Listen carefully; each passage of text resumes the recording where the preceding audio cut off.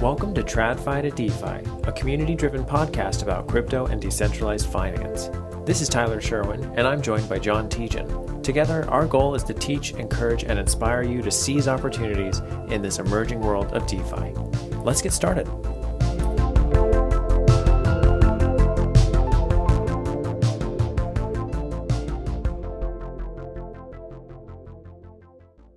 Normally, Tyler does an introduction for our weekly call on Fridays, and we'll be recording this, and it's, I believe it's June 17th, so mark that, and hopefully we'll have some interesting conversations today.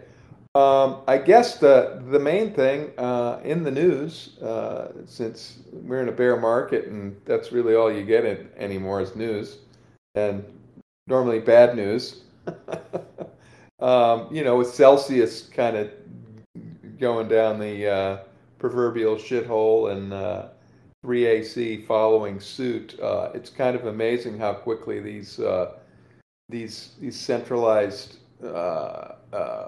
either protocols or funds, I guess you can call them centralized, how they're just really falling on their sword, and it points back to leverage and not being able to control that in a bear market, and it's wiping people out pretty dramatically.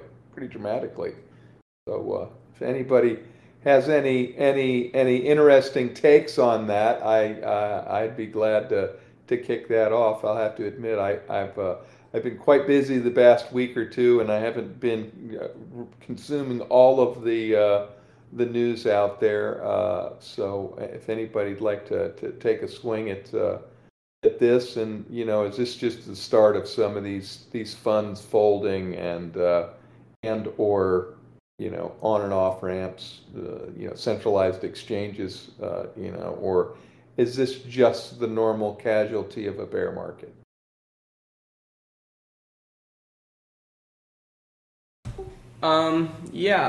For me, what's been interesting is this is my first full cycle where going from bear to bull to bear, and I'm in not a unique vantage point, but as a result of my 5 years of networking in the space, I'm basically, one or two steps away from the actual source of information or alpha when it comes out, and it's really interesting to see because people talk about PvE and PvP markets, where a PvE market is a bull market and it means you don't really have any threat of anyone coming and kneecapping you, but in the PvP market, which is typically what people refer to as the bear market, you get the knives out. And what's interesting to see is that the knives out approach is just, it's brutal, right? This is the only industry, I feel where you can openly, execute your counterparty, so to speak, and just walk away from it. It's wild to see, these $250 million collateralized positions get stop hunted. And this is the first time that I've really, understood what's going on, and it really, people were saying oh, we should short Solana, and I'm sure, in theory. In practice, Sam is fucking executing people like scorched earth, I'm not trying to jump into his backyard and shit in his bushes while this is happening. So it's just really interesting to see, and it reminds me a lot of the the Rockefeller or those robber baron types who would just go to war with each other, and there just wasn't any there wasn't anything stopping them, and it's very interesting to see it from a front row seat. So that's just been my takeaway. And then also what's been interesting is that when stuff really, really happens quickly, there's a lag, from the flash to bang, so to speak. Like when the thing happens, it happens and you see it on the chain. But then it can be 24, 36, 72 hours later before the news knows about it.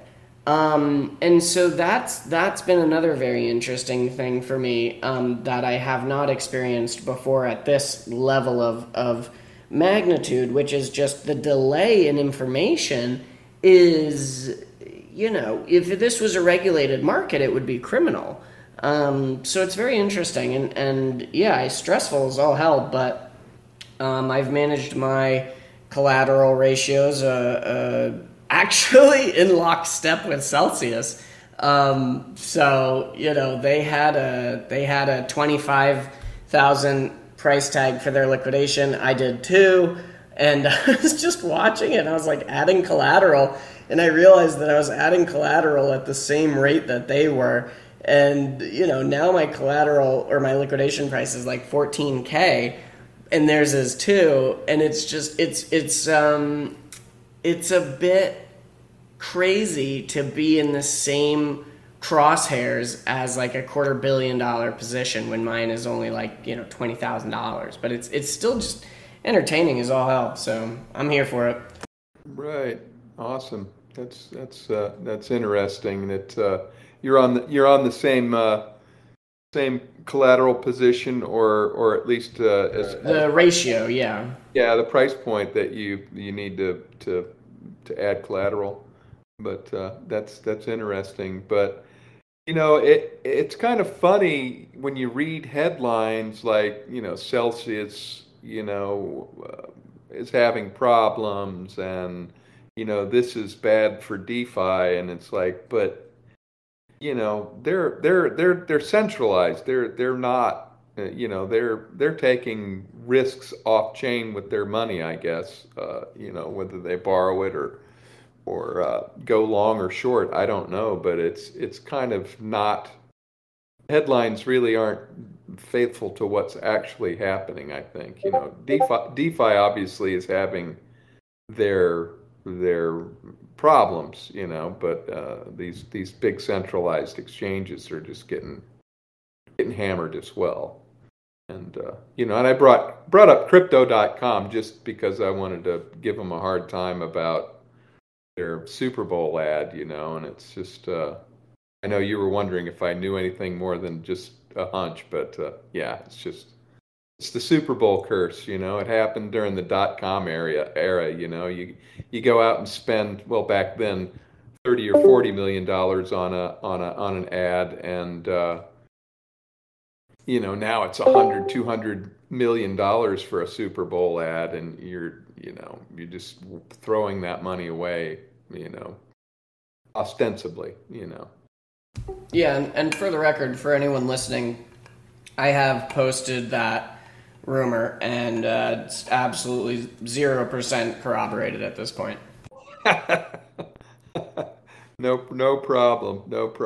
But yeah. I mean, it's rumors are fun, and I have the information network to test them. So bring them up. I don't care. Right. And then obviously, there was some more discussion after that about, how they're structured, because they have their own token and they use it. You got to buy so many of their tokens in order to qualify for their crypto credit card or whatever. And it just sounds to me like that's just not a business model I want to be around, I guess. It may make sense to other people, but I'll just go and get a regular credit card without buying somebody's shitty token just so I can have the benefits of their card. But that's just me. But anyway. Well, I almost bought into crypto.com to do that credit card, and I thought it was a worthwhile thing to do. And then the token went up in price so much, I was like, oh, well, never mind. It's really not worth it anymore. So I think at one point it was a really good business model, but then suddenly their token became worth a whole lot more. And then it was like, sort of, you're either in the club or you're not. Right. But I wanted to respond to just a few thoughts of what was shared already. And that's this concept of stop loss hunting, and sort of like the robber baron history of America, or even pre-America. And quite frankly, from my perspective, and again, I'm a pediatrician with a lot of friends who work on Wall Street. I don't work on Wall Street, but as I understand, I mean, this is Wall Street normal day business. Like, this is Wall Street day in and day out. In my opinion, what's happening is adoption. And the crypto industry and those that aren't typically part of Wall Street or the financial business trading community, we're only more and more getting sort of initiated in what I would consider as more normal business on Wall Street. What's so intriguing with the concept of on-chain data is, it used to be that a certain number of traders were only profitable when they stayed with their, bank market maker, because they had access to sort of proprietary data. They got to see the order books coming from different brokers and coming from different places. And honestly, that's sort of what crypto is now, is with on-chain data and Glassnode and other companies that do sort of the same type of on-chain analytics. I mean, now that that competitive advantage has been decently flattened. And so, I think the crypto industry will have to sort of continue to reanalyze its degree of leverage it's willing to take, especially since not necessarily each person is showing their cards, but yet you can do quite a bit more on-chain analytics to know where people would be getting liquidated or where positions are to a certain degree. So in my opinion, the concept of someone, bringing in $1 or $2 billion to try and stop loss hunt within the crypto industry, that's just called like one analyst at a hedge fund bringing up an idea, and then one of their bosses going, "Hey, maybe we'll try that trade out. Hey, that was profitable. Good idea. I'm glad we used 10% of our capital, as opposed to, it's when you get big, it's not that hard to completely overwhelm our market space right now. So, in my opinion, I think we should continue to be cautious with leverage and expect more hostile attacks. And in my opinion, that is good for the market to sort of get used to growing up and being part of a functional system economy. Yeah, I'll have to echo your sentiment that it is what Wall Street has always done. Whether you go back to the robber barons, I remember reading, although he's a clown, Jim Cramer on what, and he's just a clown now on cable TV. But I did read one of his books back when he was actually a hedge fund manager, and I guess in the 90s, I guess. And he ran a hedge fund, and he got behind on some trades, and the other hedge funds found out, and he was not popular, and they went after him, and he was getting forced redemptions, and they almost put him out of business. But it's a shark tank amongst those hedge funds when they see somebody who's weak, and they take up counter positions against them and try to basically put them out of business. It's not about profitability. It's freaking cutthroat. It's because they can. It's about power. It's not about money. Gives them power, and it was an interesting book that he wrote, and I'm assuming most of it was true, but that's kind of scary when you have people throwing around that much money to make a point, or to punish somebody, or to make somebody look bad, or to and in this day and age, have your score points on social media even. I mean, that's ridiculous that somebody would throw around $1 billion to do that, but these funds. No, that's normal. That's normal business. Even back then, if everybody realizes, oh, he's showing his cards. Okay, you have money. My job is to take it. I'm Right. going to come take it. I have Always. nothing against you. I still like playing basketball with you, but you have money and my job's to take it. So I will Right. take it. Like You're, that, in my opinion, that's the culture. it is. And I'm not even saying that's good or bad. That just is what functional markets are, you know? I'd have to agree with you. I don't necessarily like it, because obviously the retail investor gets the shit on, but that's life of a retail investor. So don't get into those leverage games if you don't want to get caught by it. I guess is probably the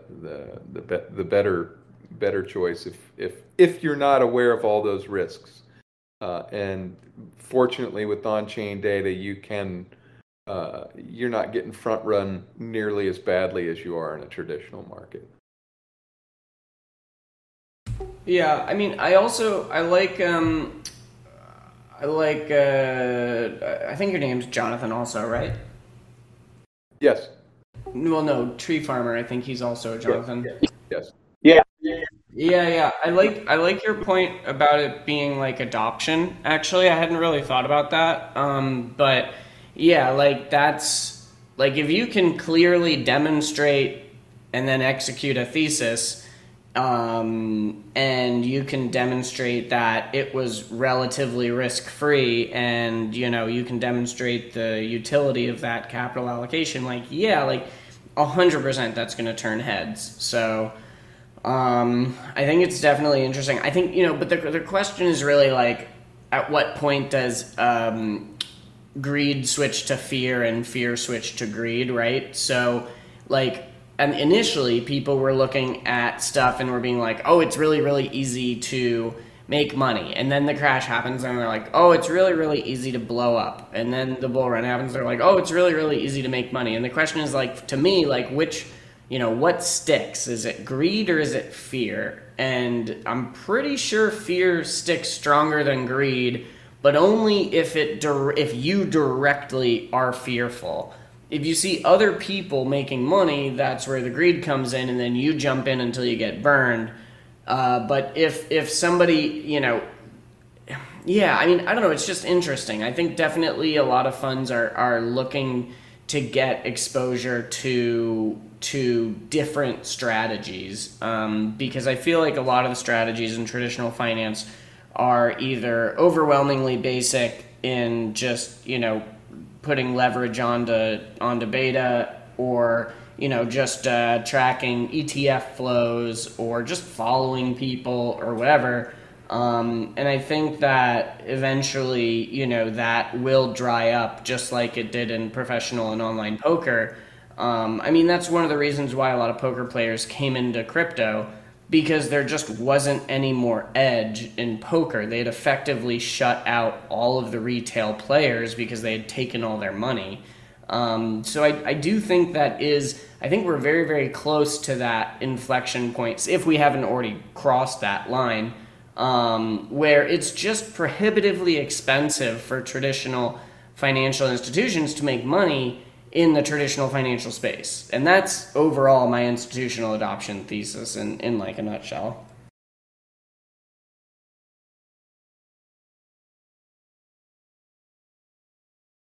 Yeah, it's definitely something to think about. That is a good point to kind of ponder on when the crypto markets start acting like traditional markets, or where traditional players can use the same techniques in crypto and have the same result, and then be able to profit. That is certainly a way. I mean, yeah, like the BART pattern is, I think a lot of people sort of, well, I don't know, when it first came up, people said this is a forex move. This is a foreign exchange, currency markets type move. And now it's a standard move. But when it came out, people immediately looked to the foreign exchange markets to figure out like what the fuck was going on. And once they realized like, oh, it's just repricing the level for a certain amount of time, wait for positions to get in and then liquidate them, people learned, and now I would argue that BARTs, well, they capture more value now because there's overall more liquidity and then volume, but the smart players know BARTs are everywhere. Can you briefly explain what a BART is? Yeah. So Bart Simpson, his head is a very specific shape. It's effectively a rectangle with a bunch of spikes on the top of it, or a invert of that, where if you imagine Bart hanging upside down, his head is also an upside down rectangle with spikes on the bottom of it. And it's just basically a way of stop hunting for leveraged traders. So an easy way to think about it is a 10% move will liquidate, let's say a 5% move will liquidate all of the traders on 20x leverage. And so what they'll do is they'll basically identify a liquidation cluster. They'll identify the percentage move away that it has to be to liquidate it. They'll pump the price to that liquidation point and past it. They'll collect the forced sales of the liquidations. They'll keep the price there for a period of time, and then basically reset the price level back to the original. So what you get is you get a price up. Well, you get a big price up or down. It stays there, and then you get the price resuming back to the original level before the malfeasance. And it's basically a way of liquidating the longs and the shorts on leverage in the inverse of the percentage move based on the leverage that they're using. So if they're using 10x leverage, a 10% move would liquidate them. If they're using 50x leverage, a 2% move would liquidate them. If they're using 100% leverage, a 1% move would liquidate them. And you see it on all time frames, and it's absolutely brutal. Wow. Yeah. That would be. I still shy away from leverage, so I am not amused, but I'm intrigued by how people use leverage, and I wasn't aware of that. I mean, it theoretically that does make sense. Obviously, you have 50x leverage, and you can only move 2%, before they come looking for you. But well, no, that's before you're automatically liquidated. right. Like, yeah, like they can, and I can see the liquidation maps. So like right now, for example, let's see. So right now, for example, there is, let's see. So I'm looking at Bitcoin, US dollar on Binance. And here, let me just take a screenshot and I'll add this to the chat. But basically, there are huge liquidation clusters around 20,750 and 21,750. So we'll probably see moves to those areas in the next few hours if we haven't already, as the market makers, basically move the needle and liquidate people. Wow. Yeah, I'll put that in the voice chat or the voice chat, and we'll take a look at that. That's interesting. Yeah, the tool is called the Kingfisher, thekingfisher.io. Gotcha. Also, I've got to run. I've got a flight in like an hour and a half. But I will chat with you all later. And if anyone's at NFT NYC, I will be there next week. All right. Take care, John. It's good talking to you. Thanks for that share. Yeah, it's wild stuff. I mean, this is the equivalent of seeing the Matrix. Excellent. All right, later, guys. Have a good weekend. Later. Awesome. Anybody else got any tidbits of news that they want to share that they think is useful for the group, possibly? I know one of the things in Telegram that we were talking about, and I know Tree Farmer John, you had you had at least threw it out there of your approach going forward now that the bull market's over, we're in a bear market. So when the next bull market happens, how do you develop a strategy, and at what point do you take money off the table on the way up? I guess really is kind of what you were. I think that's what you were saying. And I know some people are interested in talking about that possibly. Yeah, no problem. No problem. We'll work on that connection, I guess. But yeah, he's going to go off and come back on, hopefully with a little bit better connection. But yeah, he was talking about that. As far as if you're buying now, on the way back up, have you already started picking targets of when you're going to sell? Um, Hey guys, so I wanted to hop in there. You guys are saying a lot of really interesting stuff, even about hedge funds and kind of why they do what they do. I thought that was really insightful. And sorry for the delay. I was dealing with the AC emergency. Water was everywhere, so I had to do that. But yeah, I can tell you firsthand. It's free money, right? Like it's your job. It's your responsibility to return to make returns.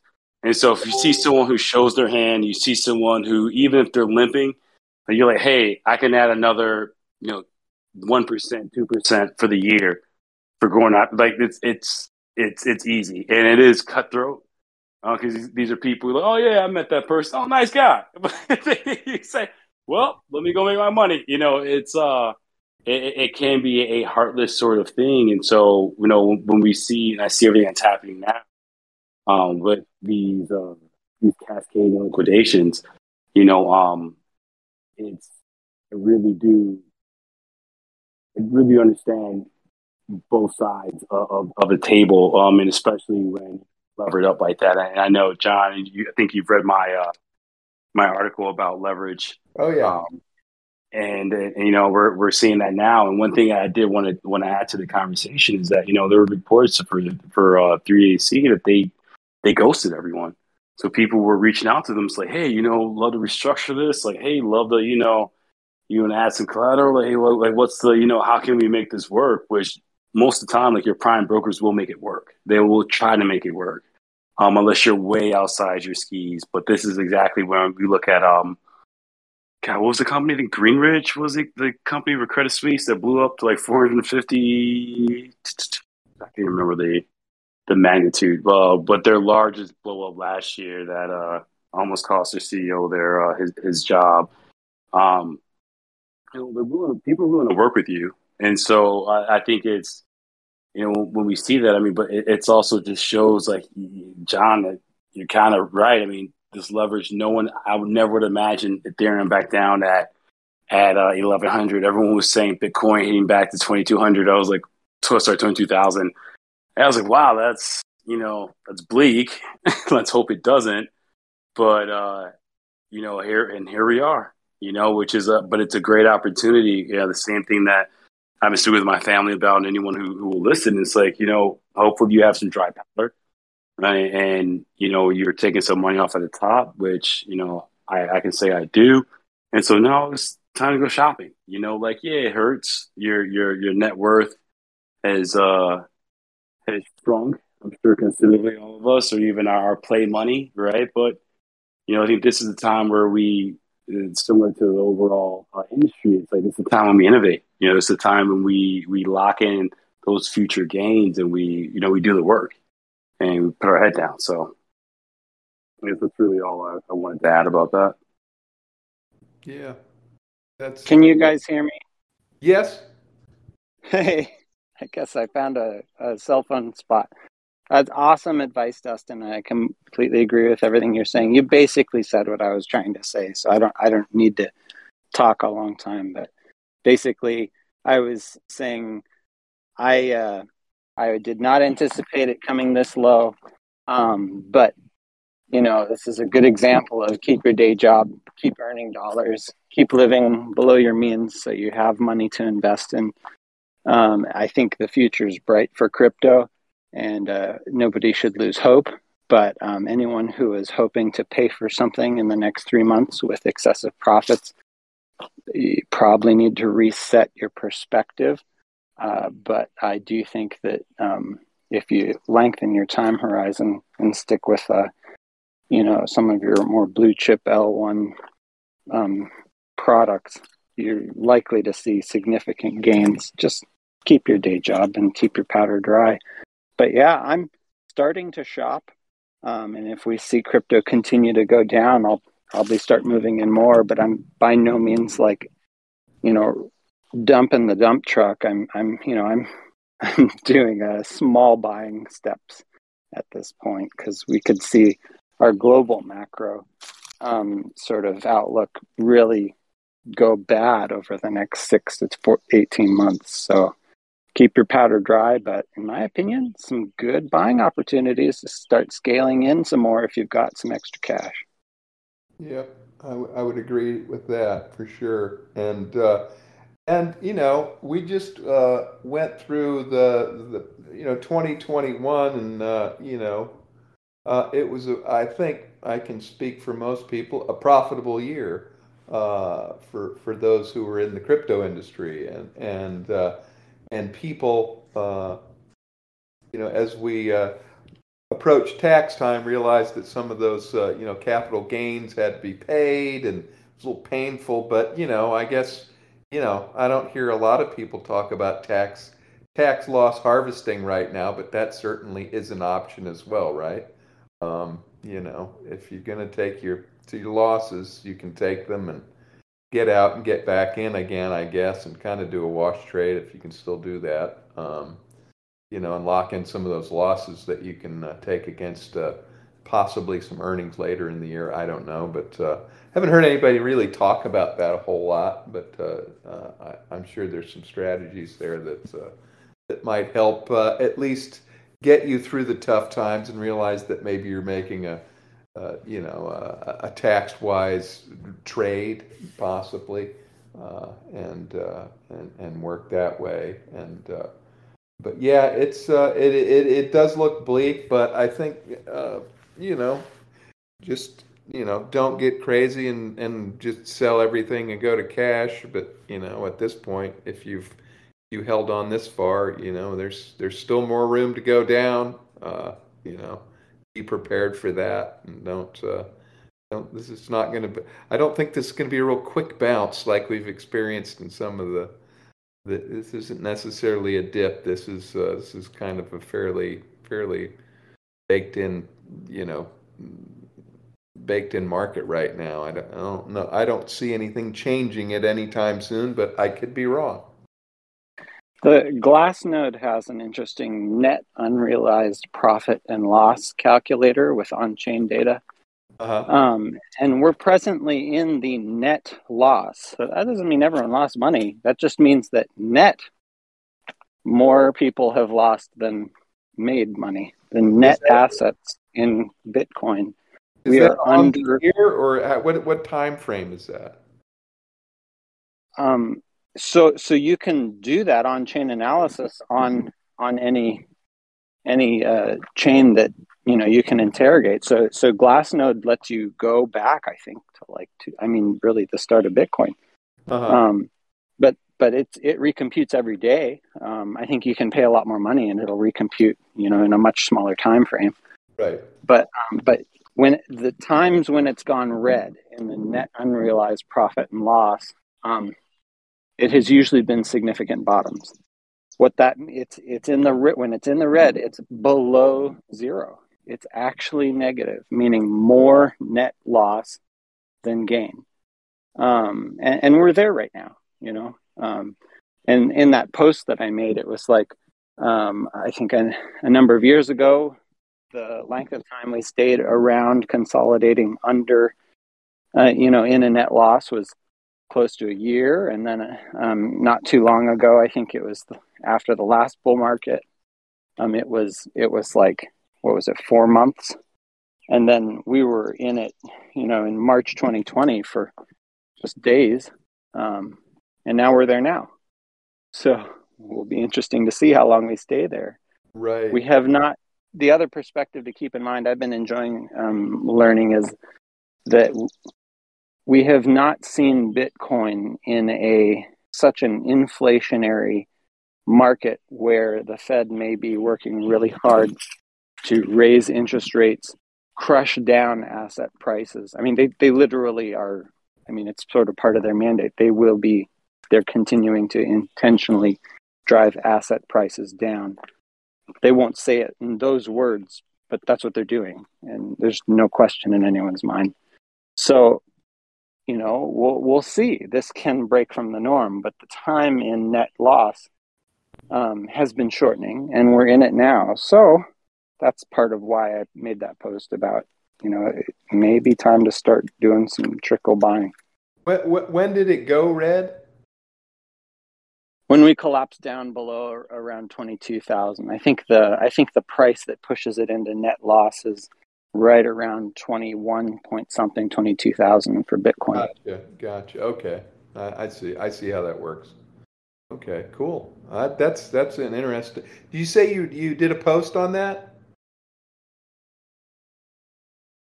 Yeah, I was in our Telegram. I was just texting the data, but I did not post like an actual chart. Oh, okay. Okay. But I subscribe to Glassnode, and I mean, even as a retail, I think for free you can go there and look at the net unrealized profit and loss.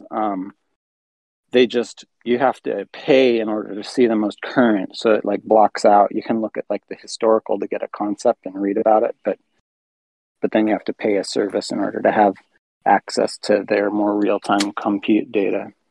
Yeah, and so you just look basically at the Bitcoin chain for that, but you could look at other chains, you're saying?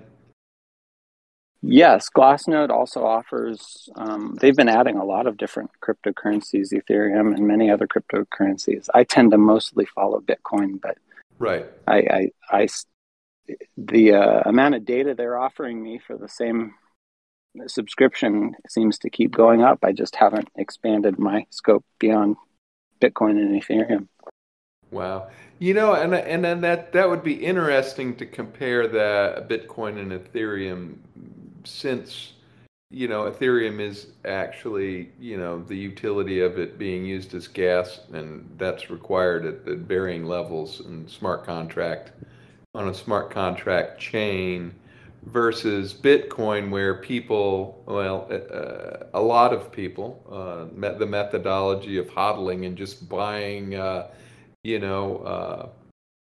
dollar cost averaging, and it's so it would not be surprising if it did go red, because people have been buying Bitcoin since it was, all through last year, through the 60K mark, and kept buying on the way down,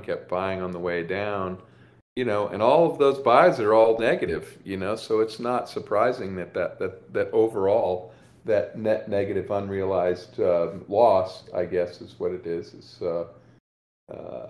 would be red when it hits a certain point, because people have been buying for like clockwork, like people put money in their 401k, and sock it away in a fund somewhere, it's automatic, and that does rack up unrealized losses after a while, whereas Ethereum is, I don't know if it traded more, but it's spent more, it's actually used more, as opposed to just a base investment the way Bitcoin is. So it'd be interesting to see those two charts and how they maybe either don't follow each other or are significantly different. That's interesting. I may have to look into that. That's a good tip there as well. Lots of good stuff. The Kingfisher.io and Glassnode, specifically looking at that net unrealized loss or gain metric. That's pretty interesting. So anyway, well, we're getting close to the end of the hour. Anybody else that hasn't said anything? Got any comments? Introduce yourself. Don't introduce yourself. Not a problem. We're always here every Friday, almost every Friday, I was not here last week. And like I said, I've got a lot of projects on the farm that I've taken care of, and I needed a little extra time last week. And the weather is frighteningly hot right now, so I'm not looking forward to it. No rain in the forecast for the next 2 weeks, so that's not good. I know that has nothing to do with crypto, but it's a little side note for me. But anyway, so if no one has anything else to say, Actually, I would love to just say hi. I've been kind oh, of just listening. Hi, I'm Elena. It's nice to meet all of your voices. yes, Elena, and welcome to our weekly call. Are you Thank in you. our Telegram group or Discord group? I'm in the Telegram group and I just joined the Discord too. Gotcha. Okay. Well, I hope it was interesting enough for you, and you maybe gained something. It's a rather informal talk that we have every Friday, and people bring things to the table that that they think that the group would profit from, either intellectually or financially. But yeah, welcome, and I hope you're able to come back. And if you don't mind me asking, what's your background? What brings you to our group? Oh, for sure. So I'm the co-founder and CFO of DeFi Trends. We are a one-year-old startup and we're doing actually data analytics. So it's quite interesting to hear about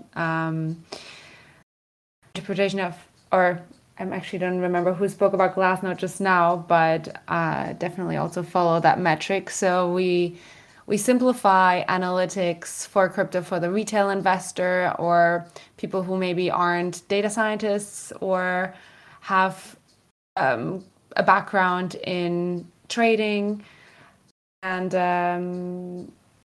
yeah, I've been trading crypto myself a lot in the past 2 years or so, but now I've quieted down, just kind of accumulating.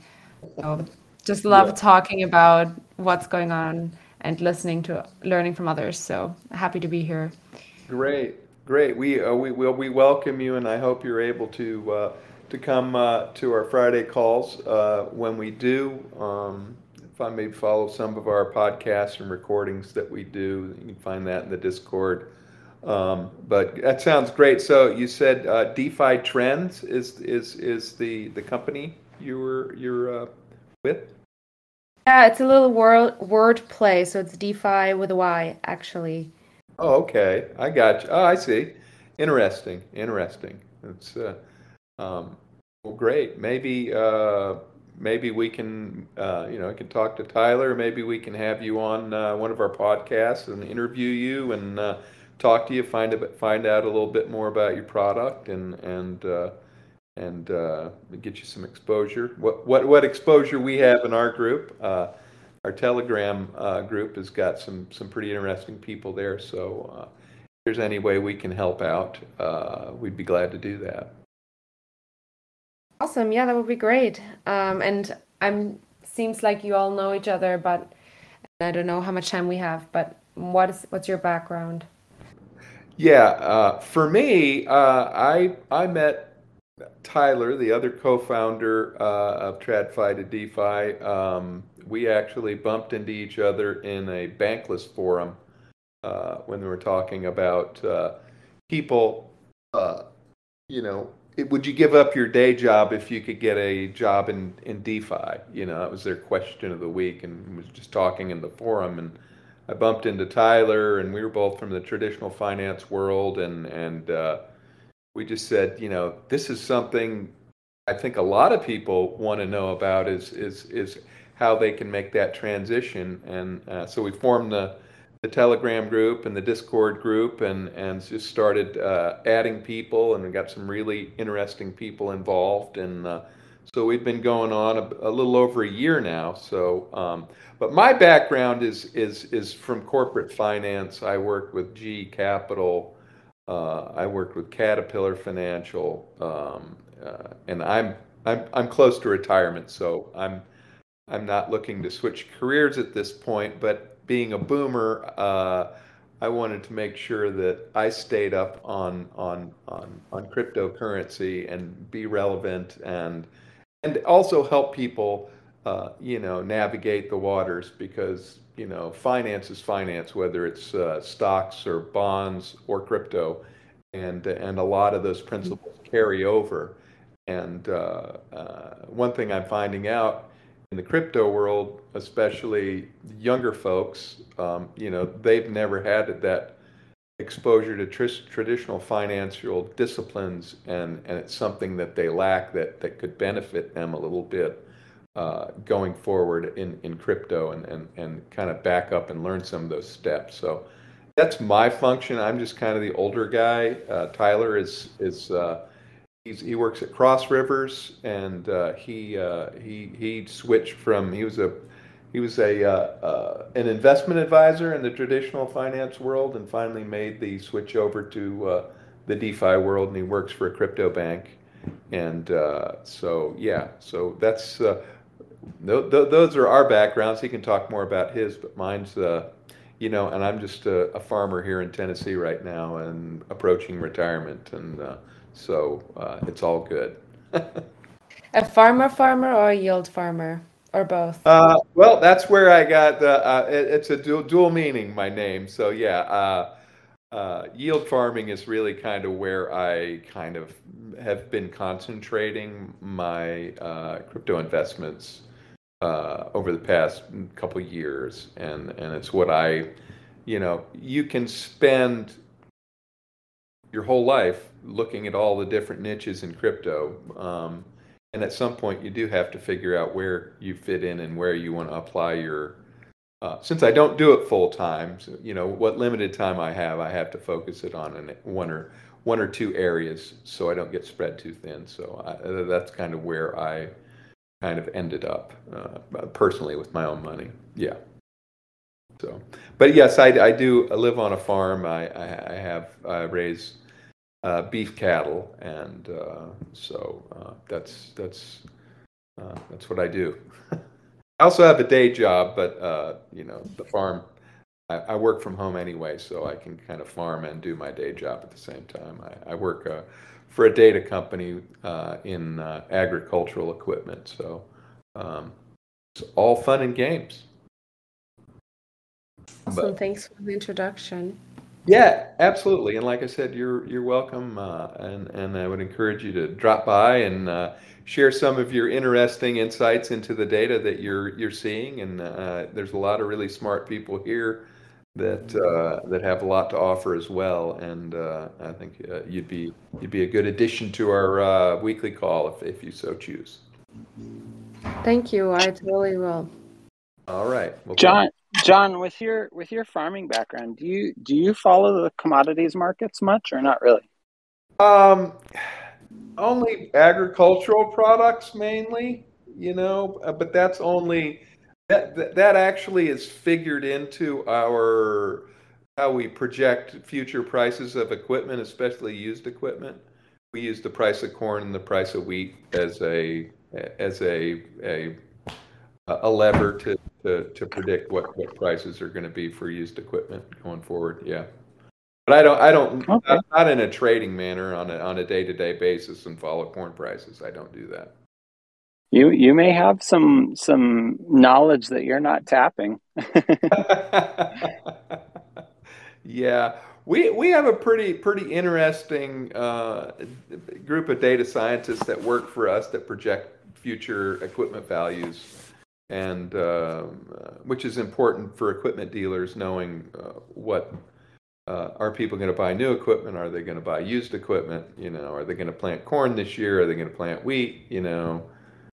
Fertilizer prices have skyrocketed. People cutting back on fertilizer. It's going to drop the yields in commodities. But fertilizer, you can only go so long without using the recommended amount of fertilizer. So you're either going to double up next year. So there's going to be more demand for fertilizer.